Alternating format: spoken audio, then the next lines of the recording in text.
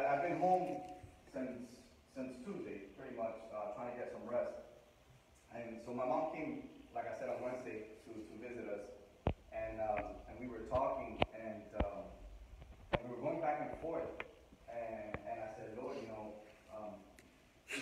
been putting in our hearts for a while to change the service, as we announced it a couple of weeks ago. I go, but there's a lot of things, within the congregation that you need to align.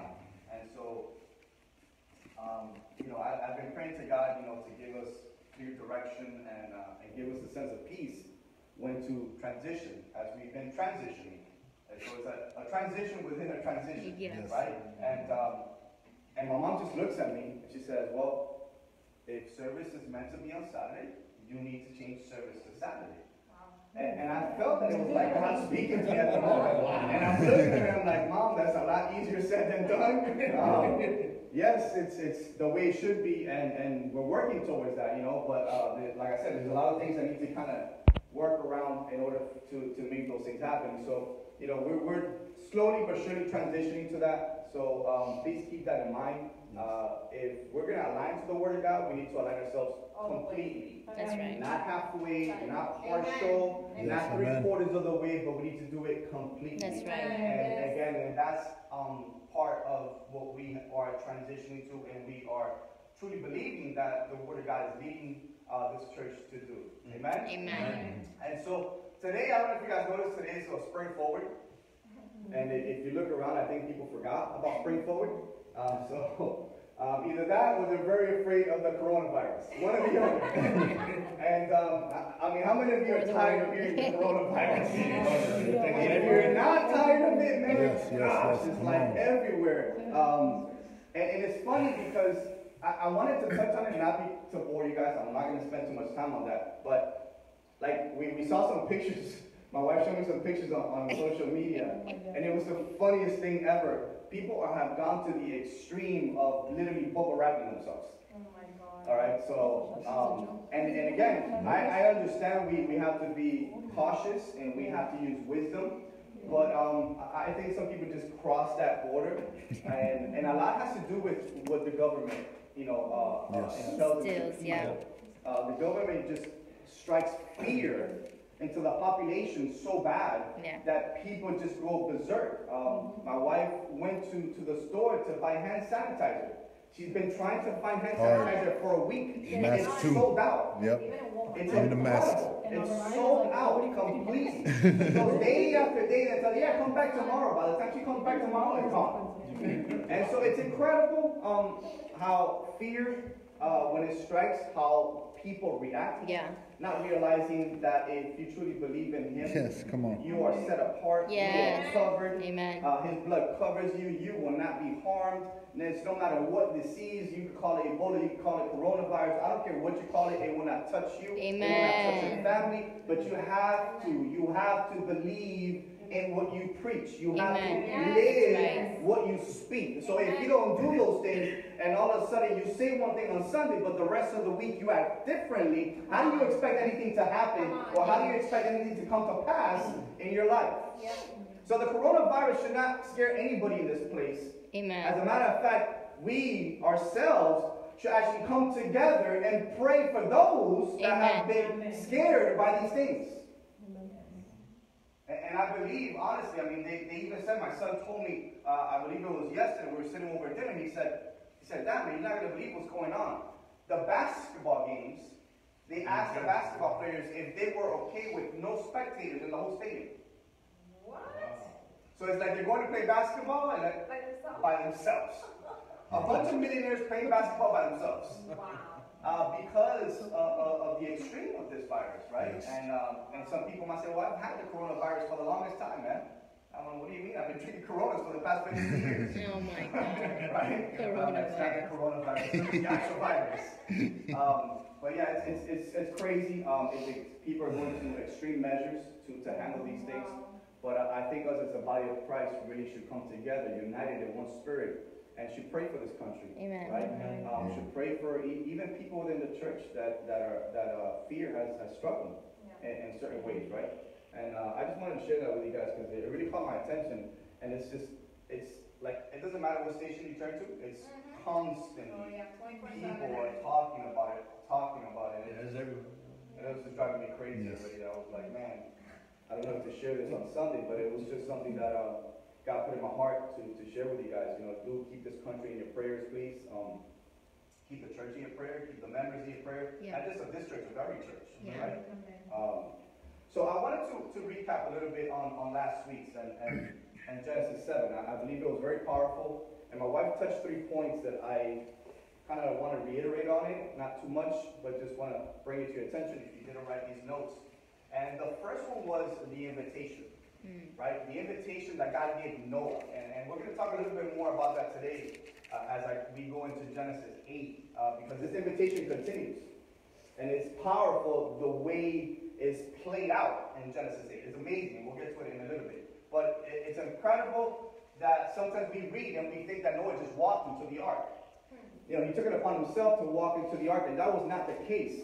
God was already in the ark. Yeah. A vessel that he told him to build. So meaning, he gave him the means, everything that Noah was going to need to be able to build this massive boat or massive ark, whatever it is Yes. that you want to call it. But it measures, when you look into the measurements of this boat, it says that it extends 1.5 football fields. And you know a football field is about 100 yards. So imagine an ark. Imagine a boat measuring 1.5 football fields. How much wood would you have to knock down? How many trees would you have to knock down in order to build such a vessel? Yet God made everything available to Noah with ease. Yes. Amen. And the reason why that happened is because Noah, in the midst of all the chaos, if you guys remember that I mentioned 2 weeks ago, he was obedient. You know, when we reached that verse, I said, but Noah, said that there was a difference. That was the dividing line between everybody else and Noah. Yeah. God made a division, what everybody else was doing, and divided his righteous men, Noah, apart. That's why I love what my wife said about we are a set-apart nation, Amen. a royal priesthood, a holy nation. We have been set apart. Yes. We're foreigners in this land. That's right. So it's okay to not feel Comfortable. so comfortable at times. It's fine. We shouldn't, as a matter of fact. The Bible says you should not make roots in this world. We're passing through, we're making a statement, we're making an influence. Come on, amen. While we're passing through, but you should not grow roots here. That's right. This is not your home. Right? So it was an invitation that God gave Noah when Noah was done building the ark. God said, Noah, come in. Not only you come in, but your wife, your sons, their wives, and every single creature I've called you to bring. And that's very important because if you guys remember, he said, I'm bringing clean and unclean. But of the unclean, he brought 1 pair. Of the clean animals, he brought in 7 pairs. That is an amazing 7. It's a perfect number. When God does something, when God says something, when he tells you to do something, he tells you because there's perfection behind it. Amen. Come on, God does not make mistakes. Come on. And so he told Noah, bring 7 pairs because I know what you're going to need the clean animals Come for. on. Yes. I'm 1 step ahead of you. You see the now, I see the now and the then. Come on. Amen. Yes. So I need you to be obedient. So due to the fact that he was obedient, God facilitated everything. Amen. Number 2, the second point was the obedience. And the obedience of Noah brought what? Brought reward. Yes. Amen. While everybody else was about to be killed, let's put it that way because that was the honest truth, Noah and his family were going to be saved. They were the only people in all the earth, 8 people in all the earth that were going to be saved due to the obedience of Noah. So we see here that it wasn't just the invitation, but the invitation brought a reward. Amen. The invitation brought a reward because of obedience. Amen. Obedience was the product of what Noah was working towards to in the midst of the land at that moment. He didn't care about looking to his right. He didn't care about looking to his left. He said, I'm going to obey God, Amen. even though it seems wrong, it seems crazy. Because like, remember I said, there was nobody to water. It had not rained in the land until that point. So everybody was looking at Noah like, even his whole family was looking at Noah thinking he was crazy. Like, what are you building this massive boat, dude? There is no water around here. But because of Noah's obedience, Amen. not only did he benefit, but his whole family did. Amen. Yes. And I will tell you this morning that due to your obedience, not only are you benefiting, but your whole family. Amen. Amen. That's right. See, obedience not only affects you, it affects those that surround you as well. Yes. Amen. Obedience is like an influence, right? It kind of like, it spreads. Yeah. And it's evident when you're walking in it, people notice. And when people notice, it catches their attention. That's right. They're intrigued. Wait a second, what is he doing? And what is she doing that is different from what I'm doing? She's getting different results. I have to find out what it is. Yes, Lord. And I'm sure around the land, at that moment, people were, Noah's doing something different, but they were so concerned about the commingling and the disobedience and everything else that they were hindered or they were blinded from what was the truth and what was happening at the moment. Therefore, they did not benefit from any obedience because they were actually in disobedience. So number one was the invitation, number two was the obedience, and number three, and I love this, God facilitates everything once we walk in obedience. Amen. I think you notice in your life that whenever you're truly, and let's be honest, sometimes we say, I'm obedient to God, but not wholly. I'm partially obedient to God. And when you're partially obedient to God, things don't happen the way they should, or don't play out the way they should, because you're not being honest with yourself. And if you can't be honest with yourself, it's impossible you to be honest with God. Wow. And so God facilitated everything to Noah because he was walking in obedience. Even when we don't understand. Come on. Yes. Come on. Even when it seems wrong. Yes. Even when we receive a blow that we're not expecting. Yes. But if you continue to walk in obedience, in due time, God will change everything. Amen. Even when what he did seem wrong, it's actually right. Amen. It's part of what's about to take place further on. Remember, Noah was seeing the now. God saw the now and the then. That's when he told Noah to build the ark. Yes. Amen. Because he knew the flood was coming. He himself called the flood. Yes. Because the Bible says that he was grieved. He was grieved of everything that was happening. He was hurt of humankind, of mankind, of everything that they were doing that they were not supposed to be doing. Yes. And due to that, he said, I'm going to wipe out everybody. I'm tired of this.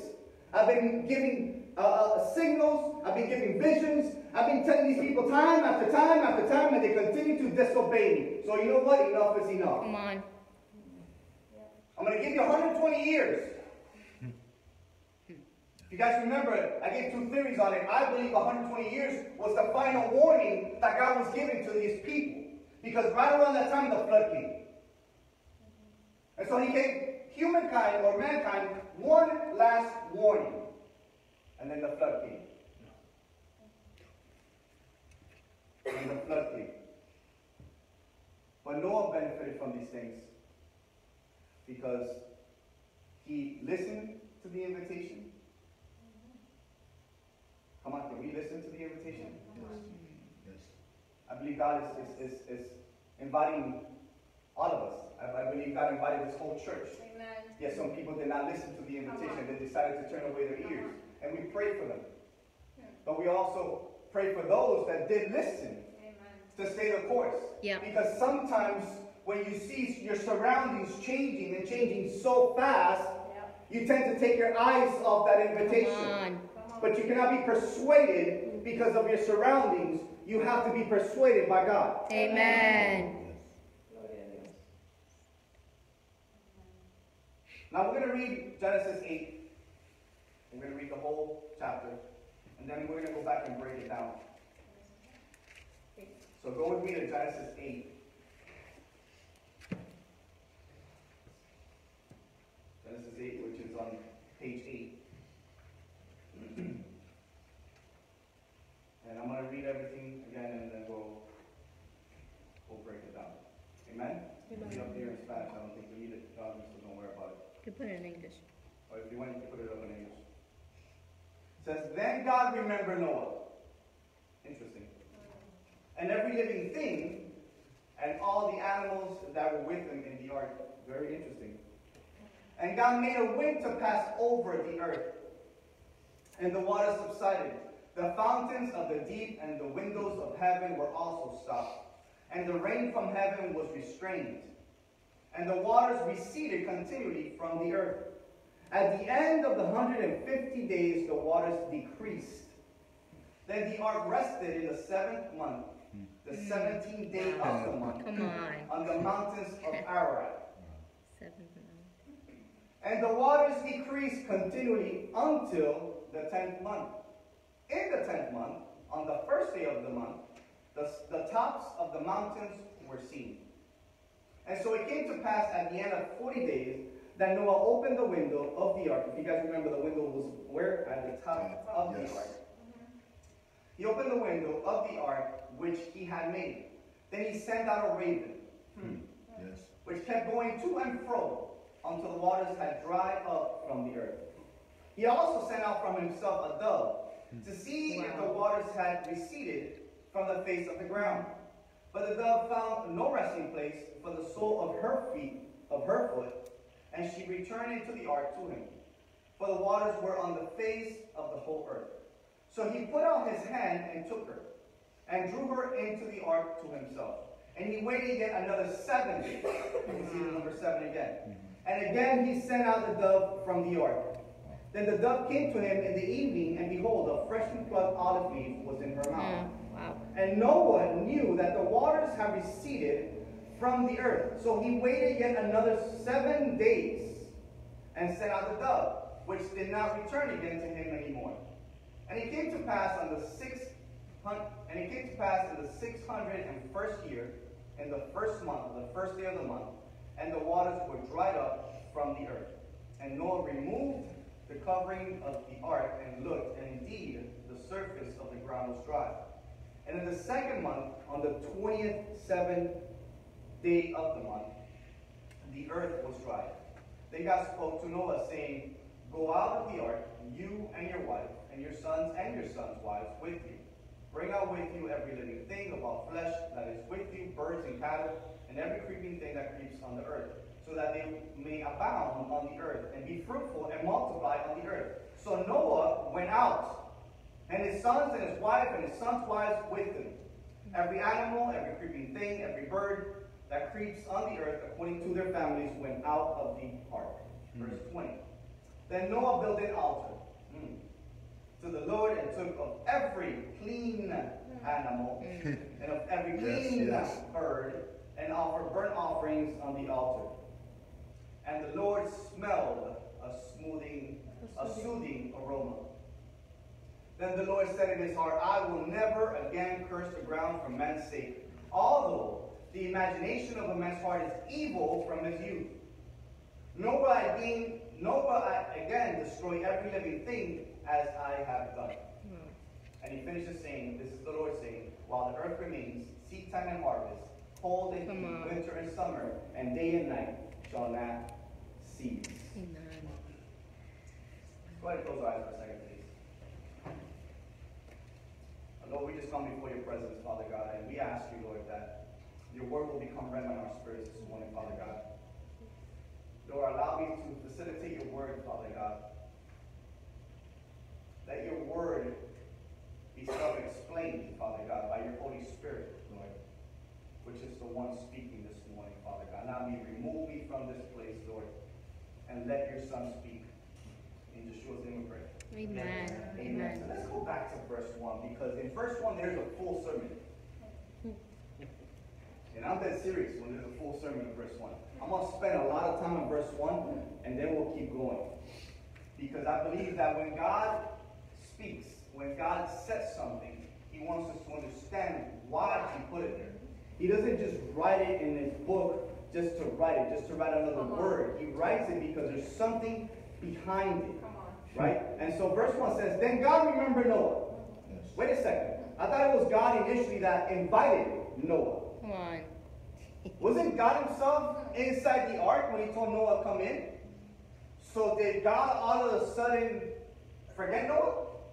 Did God all of a sudden said, peace, I'm out? I told you to build this boat, dude, but I think it's going to sink, honestly. I'm out of here. No, God did not forget Noah. Amen. God was not caught up in everything that was going around. God remembered Noah. When the word says that he remembered Noah, it says he was acknowledging Noah at that moment. Amen. Not that he had forgotten Noah, it's that he was acknowledging Noah and what Noah was doing inside the ark. And that caught my attention. Because sometimes we think that we're doing the right thing, but yet we feel God so far apart. We think that God has forgotten about us. But understand that God will never forget about you as long as you're doing what you've been called to do. Amen. God will never leave you nor forsake you. That is a promise that is written in the Bible. Amen. But he will not do these things as long as we are doing what we're supposed to be doing. As long as we're walking in obedience. So I think God took joy, took pride in saying, but God remembered Noah. He was acknowledging that Noah was doing everything he was supposed to be. He was not scared. Maybe he had some thoughts here and there, but he was doing everything he was supposed to be doing inside the ark. That's what God says, but I remembered Noah and every living thing and all animals that were with him on the ark. And that's interesting because sometimes we read that verse and we think that it's just about Noah.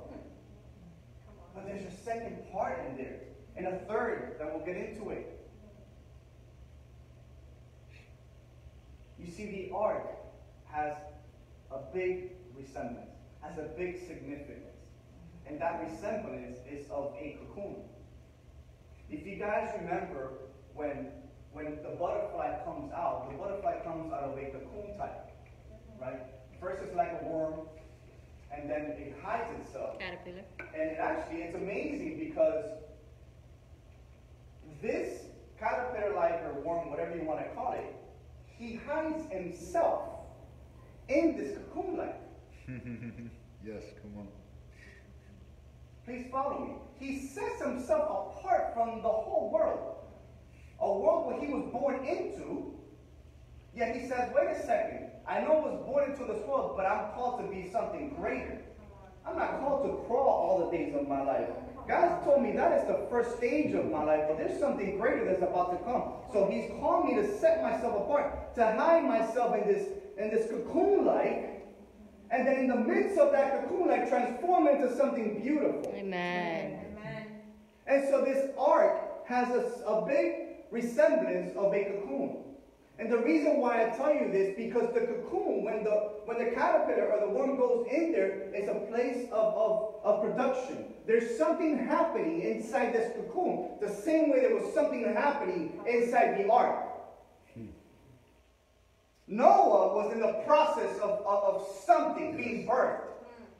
See, God saved Noah for a purpose. Amen. Amen. God saved Noah and his family for a purpose, for what was to come. Because everybody else was about to be wiped out.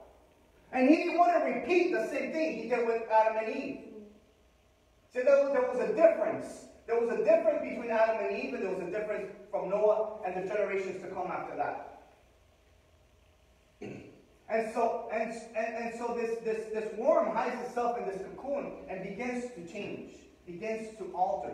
But it doesn't, not for the worse, for the better. Amen. The same way Noah did while he was in the ark. I'm imagining Noah was in this ark, making everything flow, making sure that all the animals were fed, everything was working the way it's supposed to be worked, not worrying about what was outside, not worrying about what was in the waters, how heavy the waves were hitting the boat. He didn't care about that. He was concerned about what was in the boat. Amen. But yet sometimes we're so concerned about what's outside of the boat instead of being concerned what God sets us apart from. Yes. And so this place, this cocoon, this ark was a place of production. And it was producing the perfect product. Amen. This worm-like was about to become a butterfly. The same way that Noah and his family was about to be birthed, or was about to birth a whole nation. Wow. if you can remember, there was only 8 people. Everybody else was going to be wiped out. So there was 8 people in the whole earth when all this was going to be said and done. And they were going to be the new foundation for the nation that was about to come afterwards.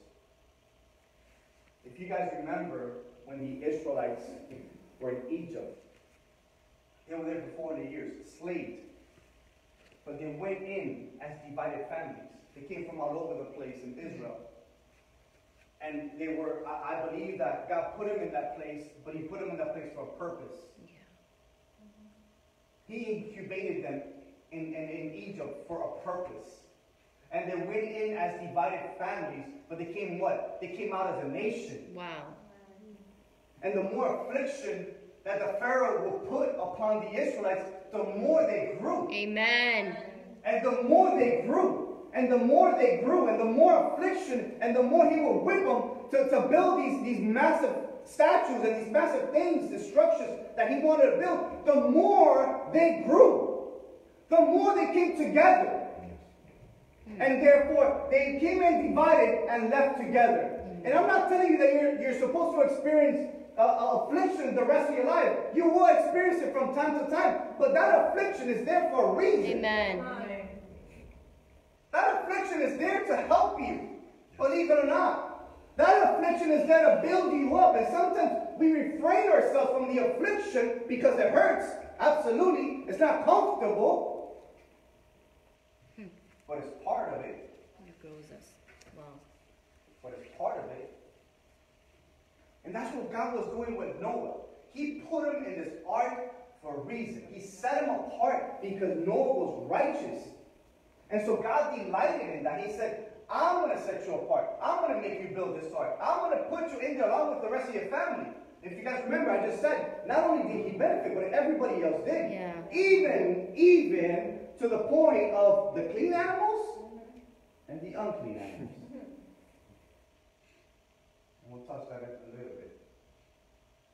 Maybe scratching your head saying, why did God save the unclean animals? They have a purpose.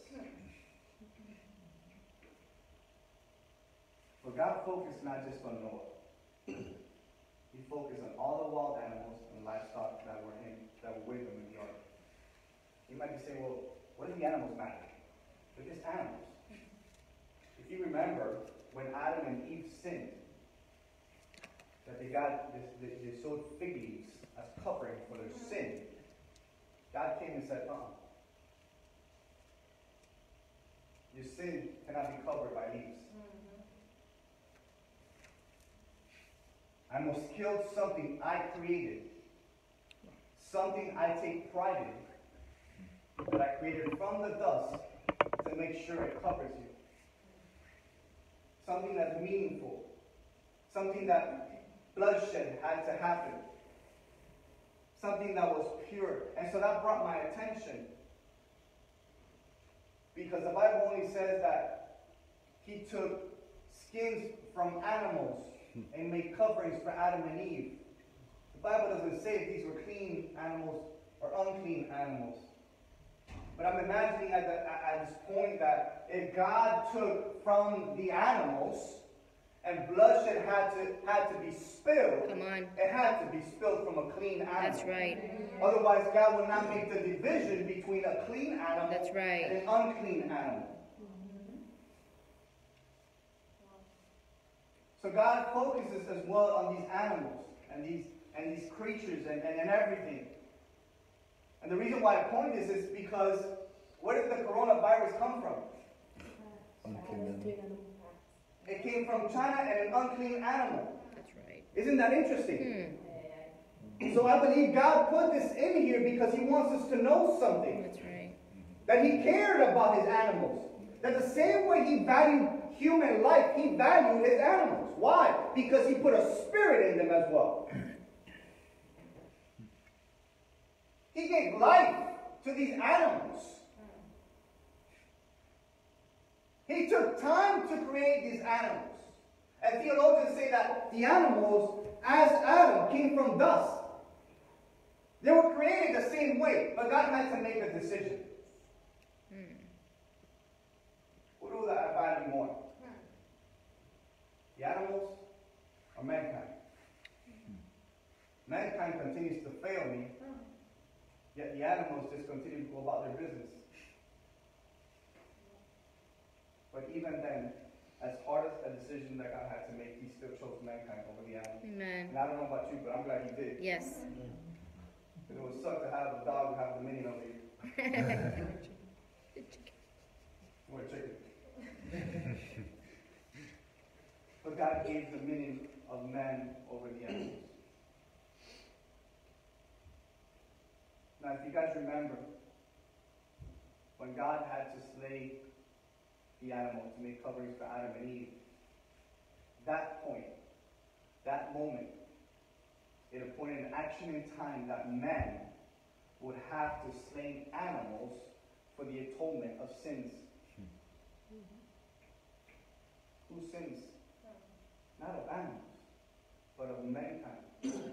That's why I believe that when it got to this point of this flood coming, right, God was so grieved. Because if you remember, he didn't say take all the animals in the land. He said take 7 pairs of clean animals and then 1 pair of unclean animals. Means there was a lot more in the land than that. So not only were mankind dying, but there were animals that were also going to die. That's right. And so it grieved God so much because of what happened back with Adam and Eve, that it appointed a time of atonement, like I said. But now, what was going into the ark was marking another time in history. And this time in history was that these animals were about to also become food. So not only were they the atonement for sin, or covering for mankind's sin, but now they were about to be food. Something that God did not create them for. Because That's if you right. guys remember, up to this point, my wife said it last week, food was plants. Mm-hmm. That was food. They hadn't eaten animals. But God made a decision at this point. He said, who do I value more? Mankind or animal? I choose mankind. Why? Because in the beginning, God said what? We are going to make man into our image and likeness. When God said those words, he took pride in what he was creating. When he made the animals, notice he just said he made the birds in the sky, the animals, the fish in the sea. He didn't say, I'm going to make it in my image and likeness. He never said that. But God took pride in making mankind. So therefore he gave mankind dominion over the animals. But he was so hurt now that the animals were about to become food for man once again. It also must have grieved God when he allowed Noah to take these animals, because not only were they about to become food, he knew eventually they were going to become something else, and we'll get into that in a little bit. So too often we look at this verse from a man's point of view, right? We only see Noah, but God remembered Noah. And then we just kind of read on. And we're not concerned about the animals, and we're not concerned about what says after the animals. And the second and the third part of that verse says that a rushing wind, right? A wind. God made a wind. This is coming from him. He made a wind to pass over the earth. Now, if you guys remember in chapter 6, when it was speaking about a wind, it was speaking about what? The Holy Spirit. Wow. So here it says that God made a wind to pass over the earth, and the waters subsided. Notice when the Spirit of God came, everything settled. Yes. First there was chaos, then there was Noah. Noah ran into the ark. God said, come over here, dude. I'm going to save you. I'm going to save your family. Bring all these animals. This is exactly what I'm telling you to do. Noah did so. He went into the ark. I'm pretty sure the waves were banging on that ark left and right. And everybody around was in chaos, was dying, was floating, was trying to swim for their lives. And then all of a sudden he says that God made a wind and the waters subsided. Praise God.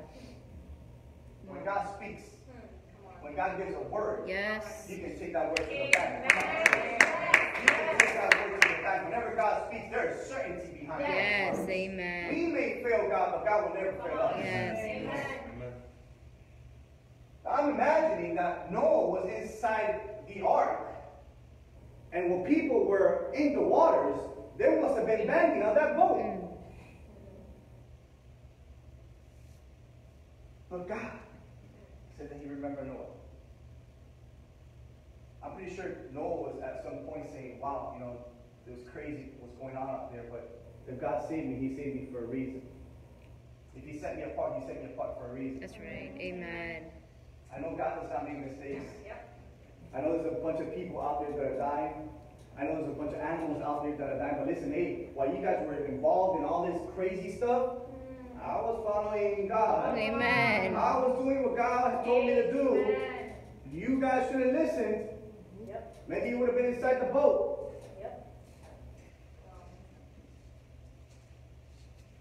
Wow. So it says, God made a wind to pass over and the waters subsided.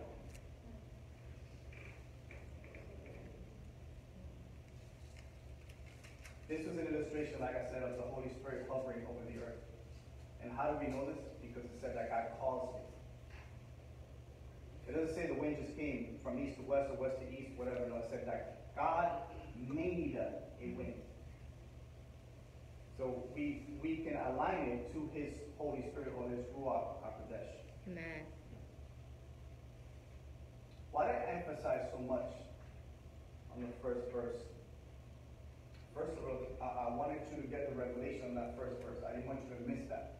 Because like I told you, just off that first verse, I mean, I could continue on.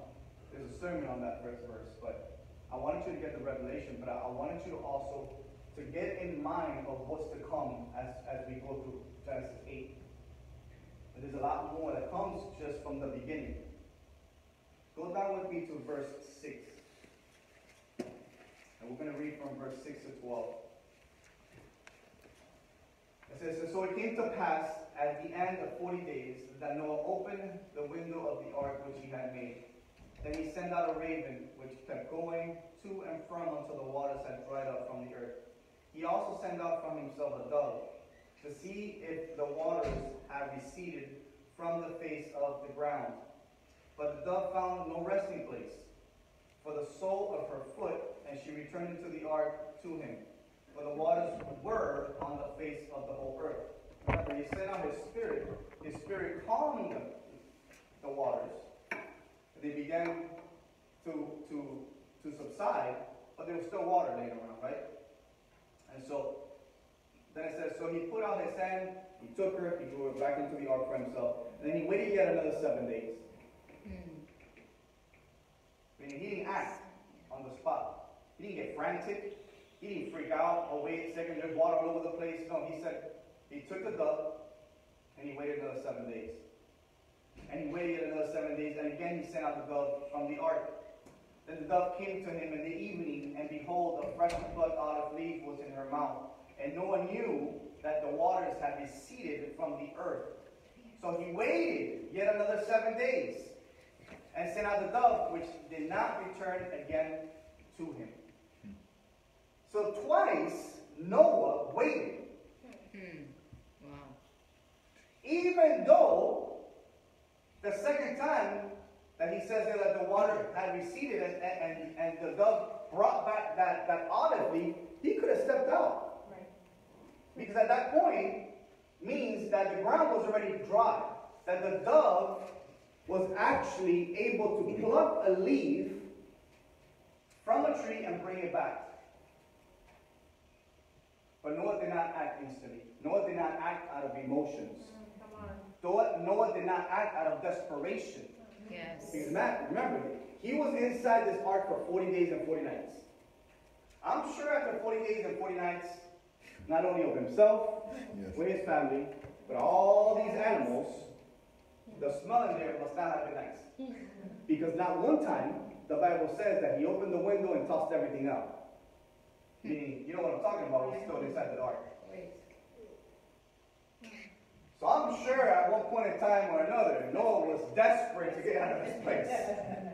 Right? He was like, man, I gotta get out of here. Yeah. But yet he doesn't act out of desperation. He doesn't get desperate. He says, I'm going to jump out. Forget it. I've had enough of all these animals and my family. Too close for comfort. No, he didn't. He waited. And how long did he wait? He waited 7 days. Not once, but twice. He waited the perfect number, not once, but twice. Amen. Because he knew that there was perfection. If he waited the perfect time, and God did not make the number 7 to be a perfect number for no reason. If he would have waited, if he waited the perfect time for God to say, now it's time for you to come out, he knew he was not going to face any issues when he did so. Amen. Again, Noah did not act based on the surroundings. He acted out of obedience. Amen. And so, Noah being inside this ark for 40 days and 40 nights, I'm imagining at one point or another, he must have felt that he was in some sort of prison-like or closed in, right? That this, again, there was only one window and it was at the top of the boat. So meaning he couldn't look out the side of the boat, he couldn't see what was around. He had to trust on these birds. And we'll go into the birds in a minute, but he had to trust these birds to come back and reassure him that the time that he was waiting on God was the perfect time. So this ark that he was in, him himself and his whole family might have felt at one point or another that it was like a prison. But what was actually a prison was a promise in the making. Wow. Amen. Wow. Praise God. What seemed like a prison for Noah was actually a promise in the making. Remember, Noah went in just out of obedience for God told him to build. He didn't know what was going to happen. Yeah. He didn't know how long he was going to be in there. Right. God gave him an idea. There 40 days and 40 nights. But how many times does God speak to us and tells us a time frame? Tells us what's going to take place. And yet we're walking through it, and all of a sudden we begin to freak out. Because we might be on the 38th day, and we don't see nothing changing. The water's still about 100 feet high, still banging on the ark on the side, and I'm inside this ark, like, or whatever it is that you are in life, and you feel that God is not working, that God is not changing your surroundings, but in the midst of everything, He's actually working behind the scenes and aligning everything, that on the 40th day at daybreak, He's about to open the windows and stop the heavens from raining in your life. And what looked like a prison is now a promise. Amen. He built you, if you remember earlier, He built you, He produced you inside this ark, so when you will step out, you will step out a finished product. Yes, Lord. Thank you, Lord. Amen. Amen. He was producing something inside this prison that was about to come out perfect for a time.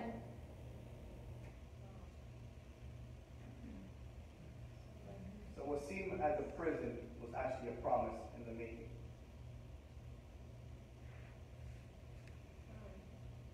If you learn to wait on God, Yes, come on. if you learn to wait on God, remember we said it 100 times, you put the weight on God. Amen. Yes. And I know that's tough. And I know that our flesh sometimes pulls because we want to take matters into our own hands. Yes. And we think that we can do things better than God, but in reality we can't. Every time we do so, we fail. Yeah. It might seem like it's working for a certain period of time, but then all we do is just get caught up in everything that we've stuck our hands in, and we create this mess around us. When God never asked for help. He just said, wait on me. When you wait on me, you put the weight on me. Listen, you put the full responsibility on Him. Amen. And one thing God has to come through is on His word. Amen. Amen. If He's promised you something, you can take it to the bank that He's gonna come through His word. Amen. Yes. Yep. It might not be in your time, but He's definitely on time. Yes. Oh, yes. All the time. Thank you, Lord. He's asking you to wait. Listen, put all the pressure on me. I can take it. I don't break. Woo. I don't break. I don't something that don't meet the time frame. Come on.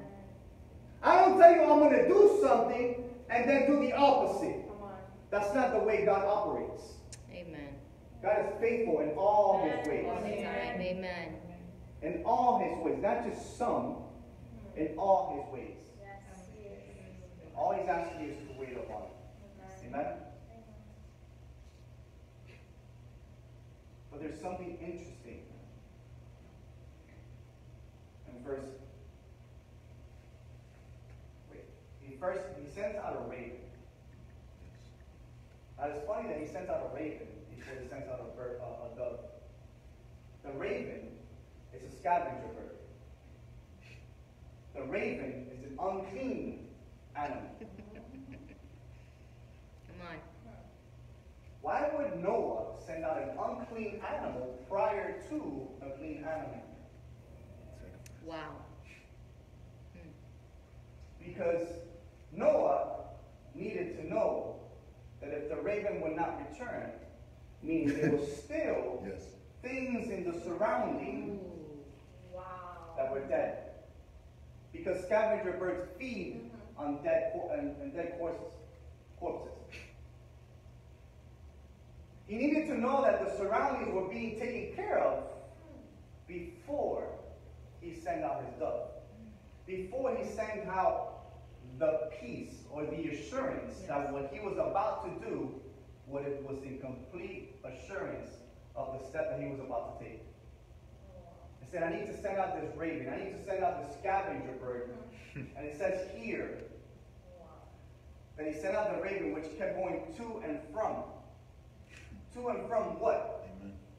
Not to and from the ark, because it never came back. It was going to and from corpses. Wow. Eating.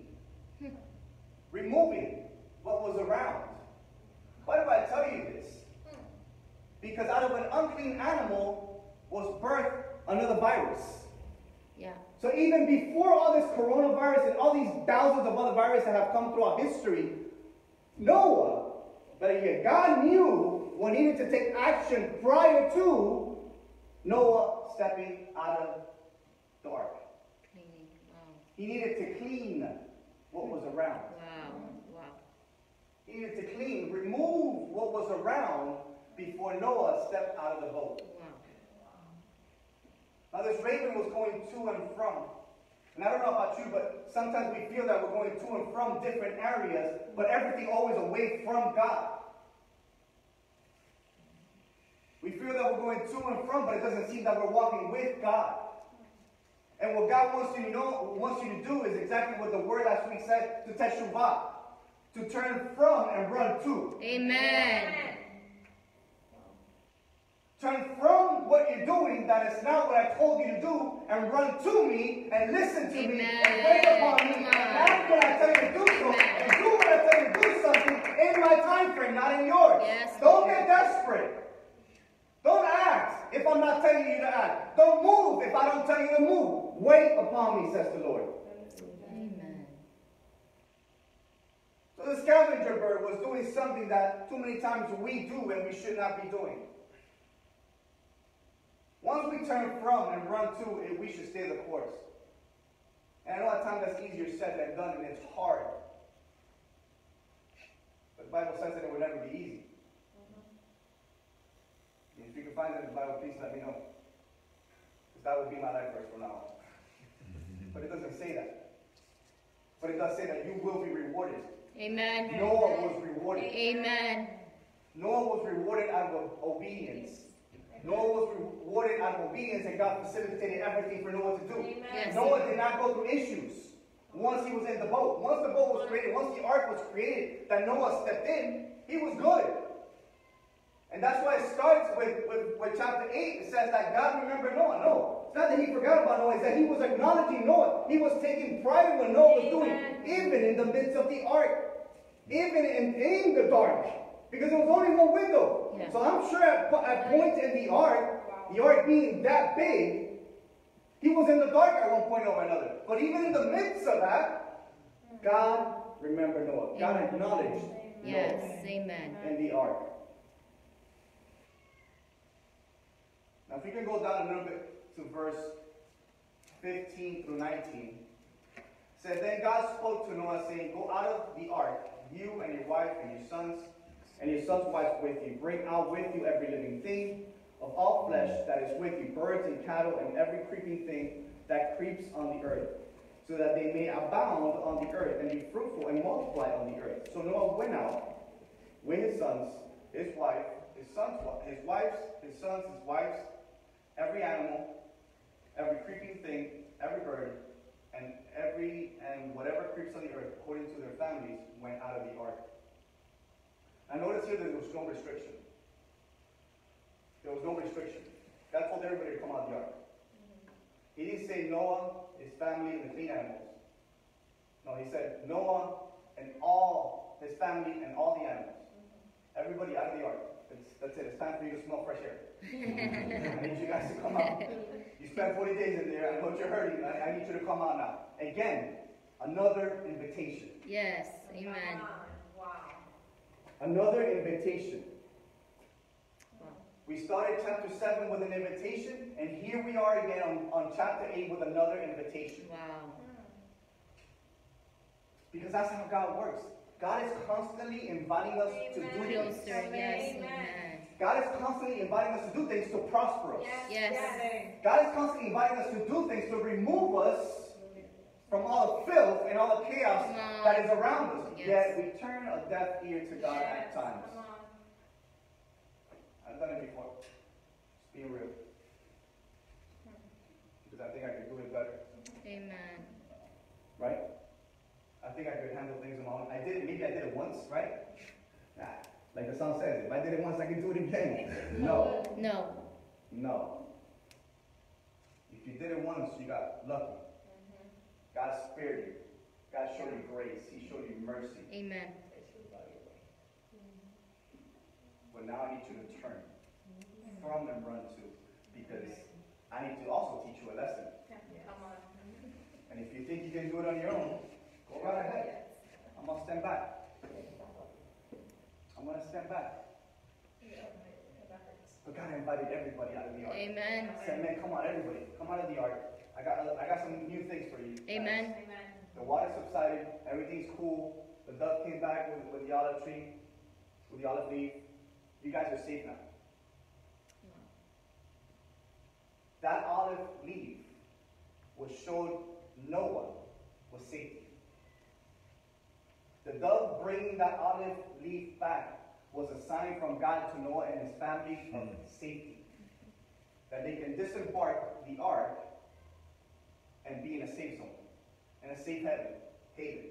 That everything around, that all the chaos that was there at one point is all gone. Amen. Also, this flood was also an illustration of a symbol, kind of like a water baptism. Yes. Right? Wow. What happened when this flood took over? There was chaos. The flood took over. They came out of the flood as new people, as a new family. What happens when we have a water baptism? We are submerged into the water, and our old self stays behind, Wow. and we are a new creation. We are a new creature in Christ. This is exactly what happened with this flood. It was an illustration of a water baptism that God showed Noah. The old stays behind. Wow. You are brought out through this flood. I will take care of all the surrounding. I will take care of everything that's about to take place. And then I'm going to assure you and confirm to you the peace that you're going to have by this olive leaf from this dove. The old stayed behind. I don't need you to focus on that anymore. I took care of that. But I love the action that Noah takes. And this is so powerful. Go down to verse 20. And look what it says. Then Noah built an altar to the Lord and took of every clean animal and every clean bird and offered burnt offerings on the altar. Notice how it emphasizes on the clean animal. Remember, when God writes something, he's writing it for a reason. So again, here we see the whole clean animal and unclean animal issue that we've been talking or kind of touching on the last couple of weeks. God knew that if Noah would only bring one pair of clean animal, by the time the flood would subside, means the clean animals will be in full extinction. And all that will be left in the earth will be unclean animals. Because God made a division. God divided the unclean and the clean. So if Noah would have brought only one pair of clean animals, by the time that flood finished, all clean animals would be extinct. There will be nothing for food. As a matter of fact, they might have died. They might have died of hunger.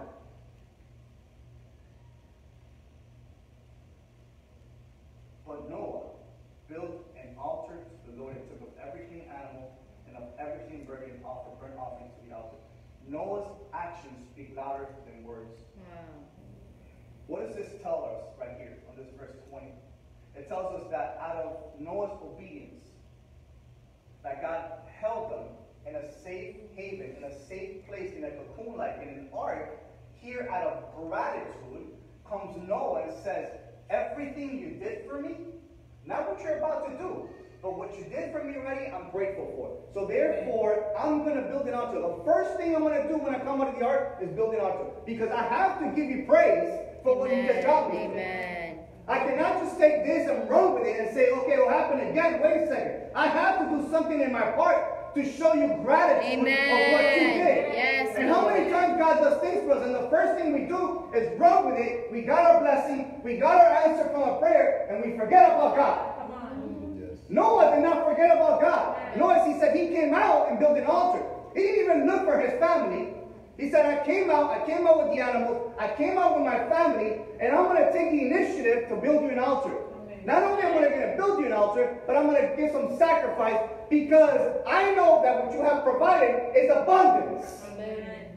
And I'm going to have more than enough, not only to eat, to reproduce, and to also give you as a sacrifice. Amen. So these clean animals, if we look back now to Adam and Eve, we see that it became atonement for mankind's sin. They became food for Noah in the ark, and now became sacrifice. Look at everything these animals came from man once God made the decision to give mankind dominion over the animals. They serve a three-part purpose. Isn't that amazing? No. Three-part purpose. God the Father, Son, and the Holy Spirit. Amen. Isn't it amazing how everything comes together when you read the word and you dissect it and you break it down? But it gets better. Verse 21 says, and the Lord smelled a soothing aroma. What does that mean? I don't know about you, but when you burn meat, if you overcook meat, it smells what? It smells burnt, right? I like it burnt. We'll exclude my wife out of this. But when you burn meat, it smells burnt. When you overcook it, it smells burnt. But it says, and the Lord smelled a soothing aroma. How can burnt skin be a soothing aroma? No, it wasn't that burnt skin was a soothing aroma. That is a representation that God received the sacrifice that Noah did. Yes. Yes. Wow. Why? Because it came from clean animals. Wow. Imagine Noah in the boat, 40 days, 40 nights, begins to eat. You gotta eat, right? All of a sudden, God tells him, come on, everybody come out of the ark. All of a sudden, Noah looks around and says, man, I only got a pair of each. We've eaten all the clean animals, so I got one pair of unclean and I got one pair of clean animals. Yes, I'm gonna build an altar and I'm gonna make a sacrifice to God, but I'm gonna keep the clean animals because I know I can eat those. Maybe I'm gonna burn the unclean animals. What was it that Cain and Abel did at the beginning? One brought the right offering, one brought the wrong Wow. offering. One gave of his first fruits, one gave out of leftovers. Noah did not give out of leftovers. Amen. He brought Yes. what meant Yes. good for God, what he knew was going to please God, Wow. what he knew was going to be good in the eyes of God. Why? Because he was grateful of what God did for him. Amen. And therefore, if God was good to me, if God was faithful to me in the midst of this flood, when I come out, I got to be faithful to God. I got to give God back everything that he began to give me to begin with. Yes. He wouldn't have had anything to sacrifice if God wouldn't have given it to him. That's right. So out of gratitude, Noah says, wait a second, Lord. Listen, you got me through this flood. You got me through all this mess. You have subsided the waters. I'm good. You showed me that I'm able to come out. The first thing I'm going to do is I'm going to build an altar and I'm going to make some sacrifice, but the correct sacrifice. The sacrifice that's going to be pleasing in your eyes. Yes. So that you can smell this soothing aroma and be pleased in my actions. That's why Noah's actions spoke louder than words. Noah didn't say, Lord, I'm going to come out, and the second I come out, I'm going to throw the best party I'm going to throw because of what you've done for me. I'm going to build the biggest altar. I'm going to sacrifice the best of the meat, the top notch, the filet mignon. That's what I'm going to give you. But then when he comes out, peace, I'm out. No, he didn't have to speak words. He did it in action. Wow. Amen. Because how many times, if we can be honest, how many times have we promised God something and we've never come through? Yes. That's so Yes. true. Lord, I'm going to read the word more. When I wake up at 5 o'clock in the morning, I'm going to pray every single morning, Lord. You count on me. It's been 2 months and you haven't woken up not once. You only pick up the Bible on Sunday morning because you got to come to church. No. Noah said no. I'm going to come out. Everybody's counted for it. I'm going to build God an altar. Glory to God. I'm going to give him the best. Because that's what he deserves. Amen. So now you say, well, Noah built an altar, sacrificed the clean animals. So what was the purpose of these unclean animals? What was the purpose of these unclean animals? Why didn't God just allow all of them to die? I mean, again, they're unclean. Who cares? The same way the clean animals matter to God, the unclean animals matter to God. Just because they're unclean doesn't mean they're bad. They have a purpose. That's right. Just because they're unclean, God does not disregard it. They're still his creation. Oh, wow. Yes. I know. Some of these animals, just like the raven, were scavenger animals. And even when the waters subsided, the raven, didn't say ravens, said raven, couldn't eat all the dead flesh that was around the earth. So what did the unclean animals come into play?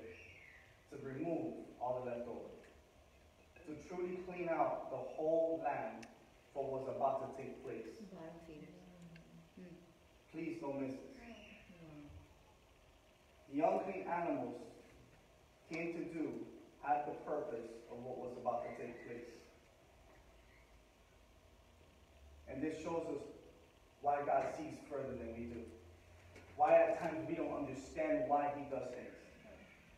Why save these unclean animals? Nobody cares for them. We can't eat them, or we shouldn't be eating them. They're not good for us. That's the reason why there's so many diseases on this earth. Yes. Yes. And people blame it on the food. Yes, you're right. It is the food. It's the wrong food that you're eating that causes all these things. So that means no more pork rinds? Absolutely. No more pork rinds. They're bad for you. If you continue to eat pork rinds, guess what? You become obese. become obese, then what happens? You gotta be on 10,000 medicines. Wow. God established clean and unclean for a reason. They were for your good and my good. That's right. Not because he decided one day, oh, you know what, these animals are good, these are bad, yeah, let's draw the line here. No. He knew what mankind would do, and he established since the beginning, since the foundation of the earth. So true. He established what was good and what was bad. Yes. Yes.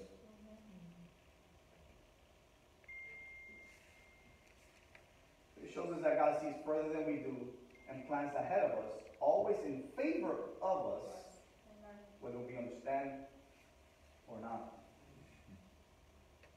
And verse 20 to 22, I'm going to give you these three things. Number one, Noah's sacrifice was accepted by God because it was the right sacrifice. It was a sacrifice of clean animals. Number two, God will never flood the earth or curse the ground again Amen. because he was pleased and what Noah had done.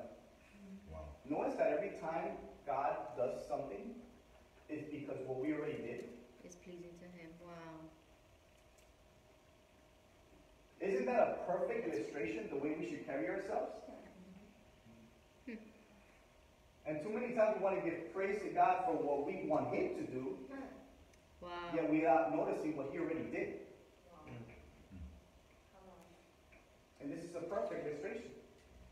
No one did it for what God had already done in that. Yes. He Amen. didn't know what was coming next. Right? He came out of the ark along with his family, along with the rest of the animals. Yes. He didn't know what was about to take place.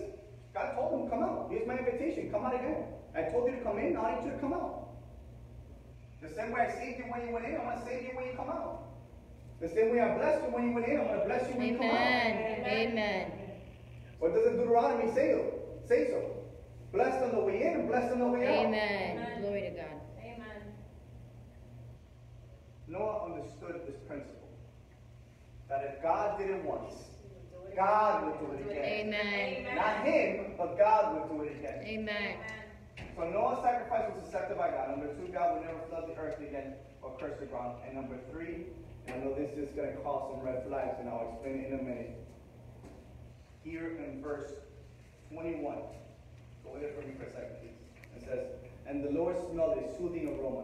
And the Lord said in his heart, I will never again curse the ground of man's sake, although the imagination of man's heart is evil from his youth. Wow. If you read that fast, you're going to miss something very important there. And some of you might disagree with me or not. This is my inclination. This is what I believe. Otherwise, what happened in the beginning wouldn't have taken place with Adam and Eve. It says the human heart is evil from his youth. It doesn't say the human heart is evil at an old age. It says the human heart is evil at his youth. I believe that when we are born, we are given a good side and a bad side. It is our inclination towards evil to make the wrong choices. Or to make the right choices. Because if you can find me some sort of reference in the Bible where Satan, when it comes to evil doings from human beings, then find it for me.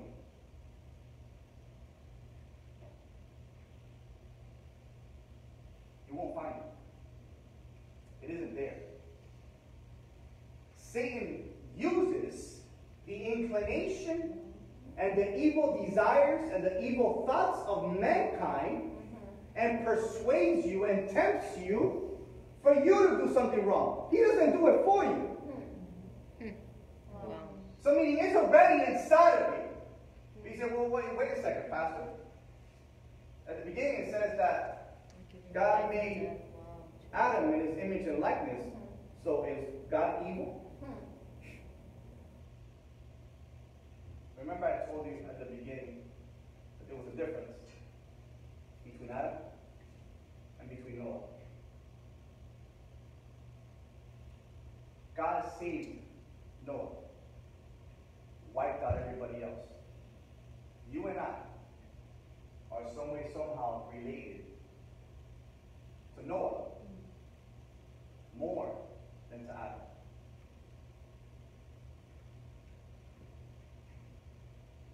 Please don't lose me. There was a division, again, that God made. God never said when Noah was born that Noah was born in his image and likeness. He only said that about Adam. And then he took Eve out of his rib. But the ill intent, the evil inclination existed since the beginning. It's not that God is evil. It's that God wanted to be fair, and that is where free will comes into play. God gave every human being two sides, a good side and a bad side. He wanted to see how we react. Will we catch him by surprise? Absolutely not. He knew what was about to take place, yet he still had to create us in this way for us to be able to say, I have free will. Otherwise, we will be walking around this earth saying God controls everything. Right. And since God controls everything, everything will turn out fine. What do we need God for?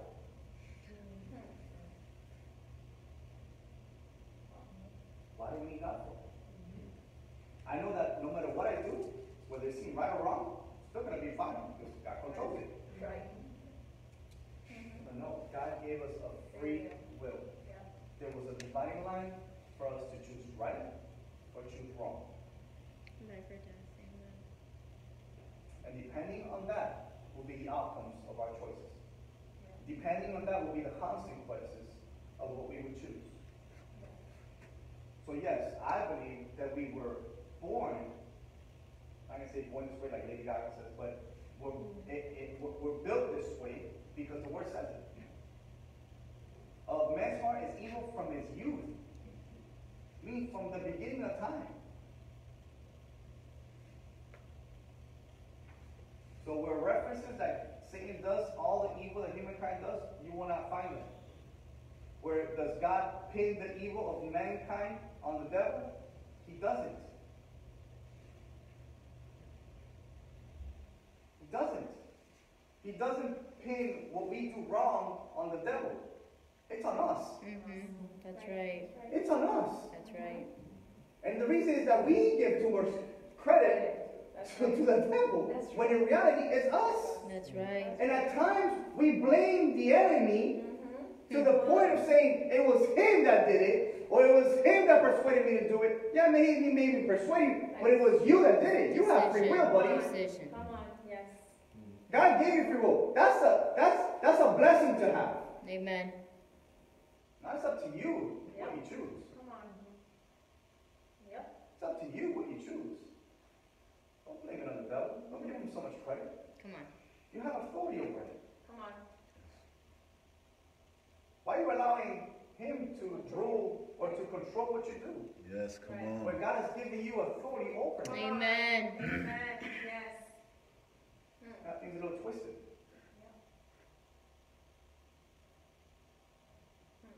Don't get me wrong, Satan is real, church. But he is a created being, just like we are. He doesn't create evil. He is a created being.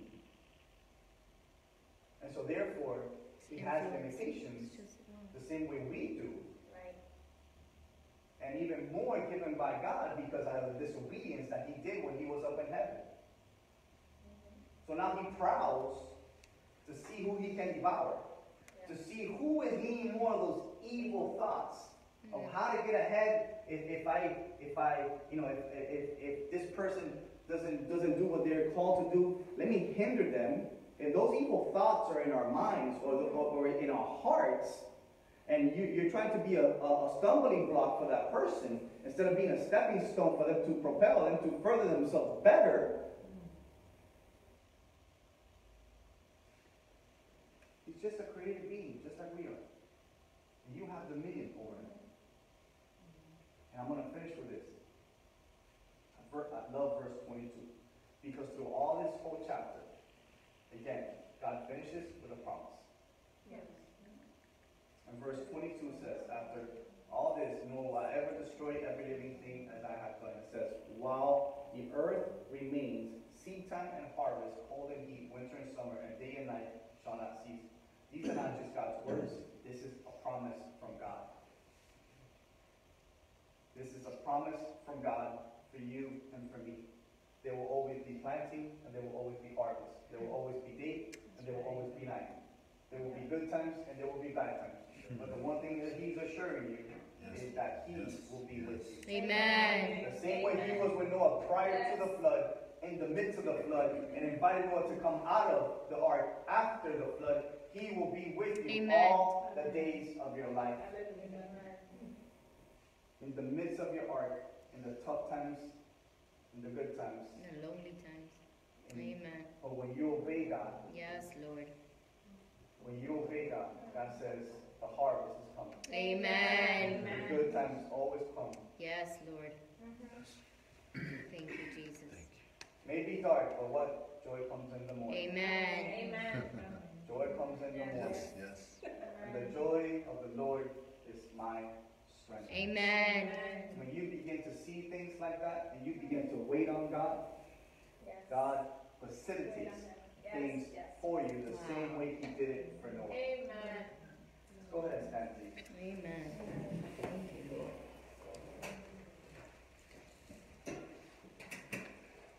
Thank you, Lord. Well, this was a short chapter.